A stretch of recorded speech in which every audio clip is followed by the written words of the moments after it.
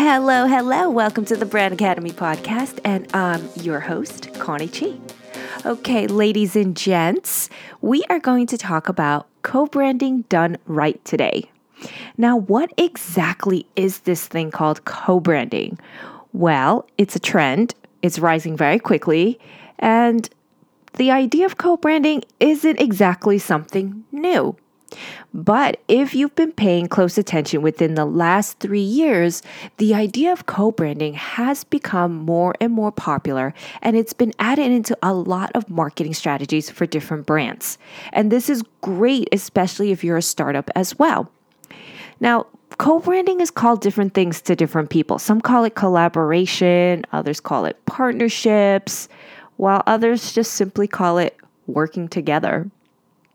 Whatever you call it, I'm sure you're probably wondering, is it really effective?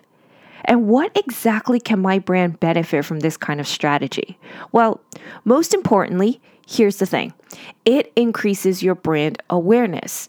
Now, as you're starting out, every brand, this is what they're looking for. How do we increase sales and increase awareness, right? These two components always go hand in hand. So think about it. If your brand is reaching an X amount of people, and when you combine your efforts with another brand, now you have two brands that reach double or even triple the amount of people who are going to be aware of these brands, which ultimately translates into sales. The other thing, and my favorite part about co-branding, is that it can also open the door to creating a new product. By combining what you and your partner brand do, what your strengths are, you in fact are creating something new without really having to reinvent the wheel. So let's take a look at some brands and see how they've co-branded together. First up, BMW and Louis Vuitton. We all know BMW, they're a car manufacturer, and Louis Vuitton, designer, fashion, timeless, they do luggage as well. Why does this even work? Well, they're both luxury brands. They share the same values and are both known for the high quality of work. They also both are in the travel space. So like I mentioned earlier, LV has luggage, while BMW has transportation. And finally, not to mention, they're both well known. So this is like a no-brainer. So what did they do? BMW created a sports car called the BMW i8, and Louis Vuitton designed an exclusive 4-piece set of suitcases that fit perfectly into the car's parcel shelf. The 4-piece luggage goes for about $20,000, and the car goes for about $135,000 plus, give or take. Just a small little penny. The other brands is Domino's and Ford. Now, these are probably two very unlikely partners, right? Ford is in cars, Domino's is food. Now, what happened was this year at CES, they announced a partnership where Domino's will be delivering pizza in self-driving cars that are run by Ford.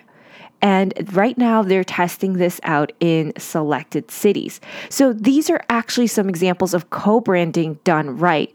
But there are challenges and hurdles that you still have to get through when you co-brand. So for example, when you're starting out, how do you find the right partner?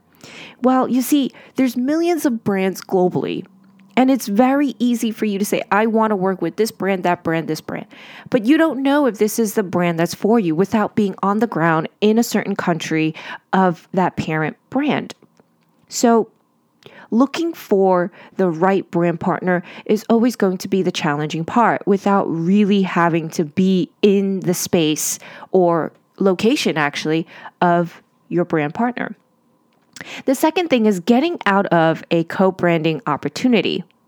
What happens when one brand wants to back out and the other one doesn't? It takes very clear upfront communication before it even gets to this point. So before you even start the partnership, make sure all parties are clear of what the expectations and goals are. And here's a really good bonus tip.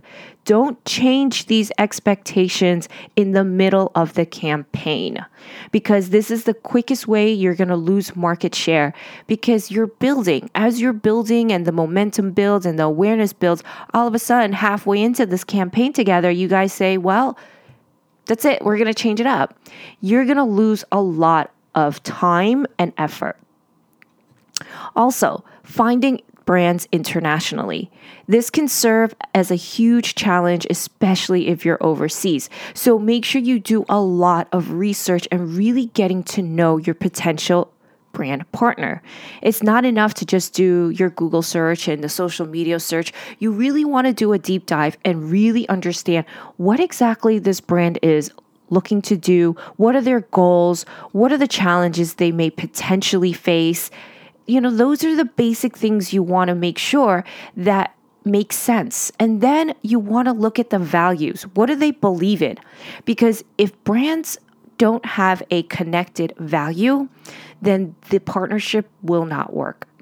If you believe in one thing and your partner brand believes in something else, these are belief systems that probably wouldn't be changed. So make sure you're finding the right person or the right brand that shares your values. All right, guys. So this is it for me for today. And I hope you found this very helpful. And don't forget to follow us on social media at the Chi Group. All right. Bye for now. And I'll see you in the next episodes.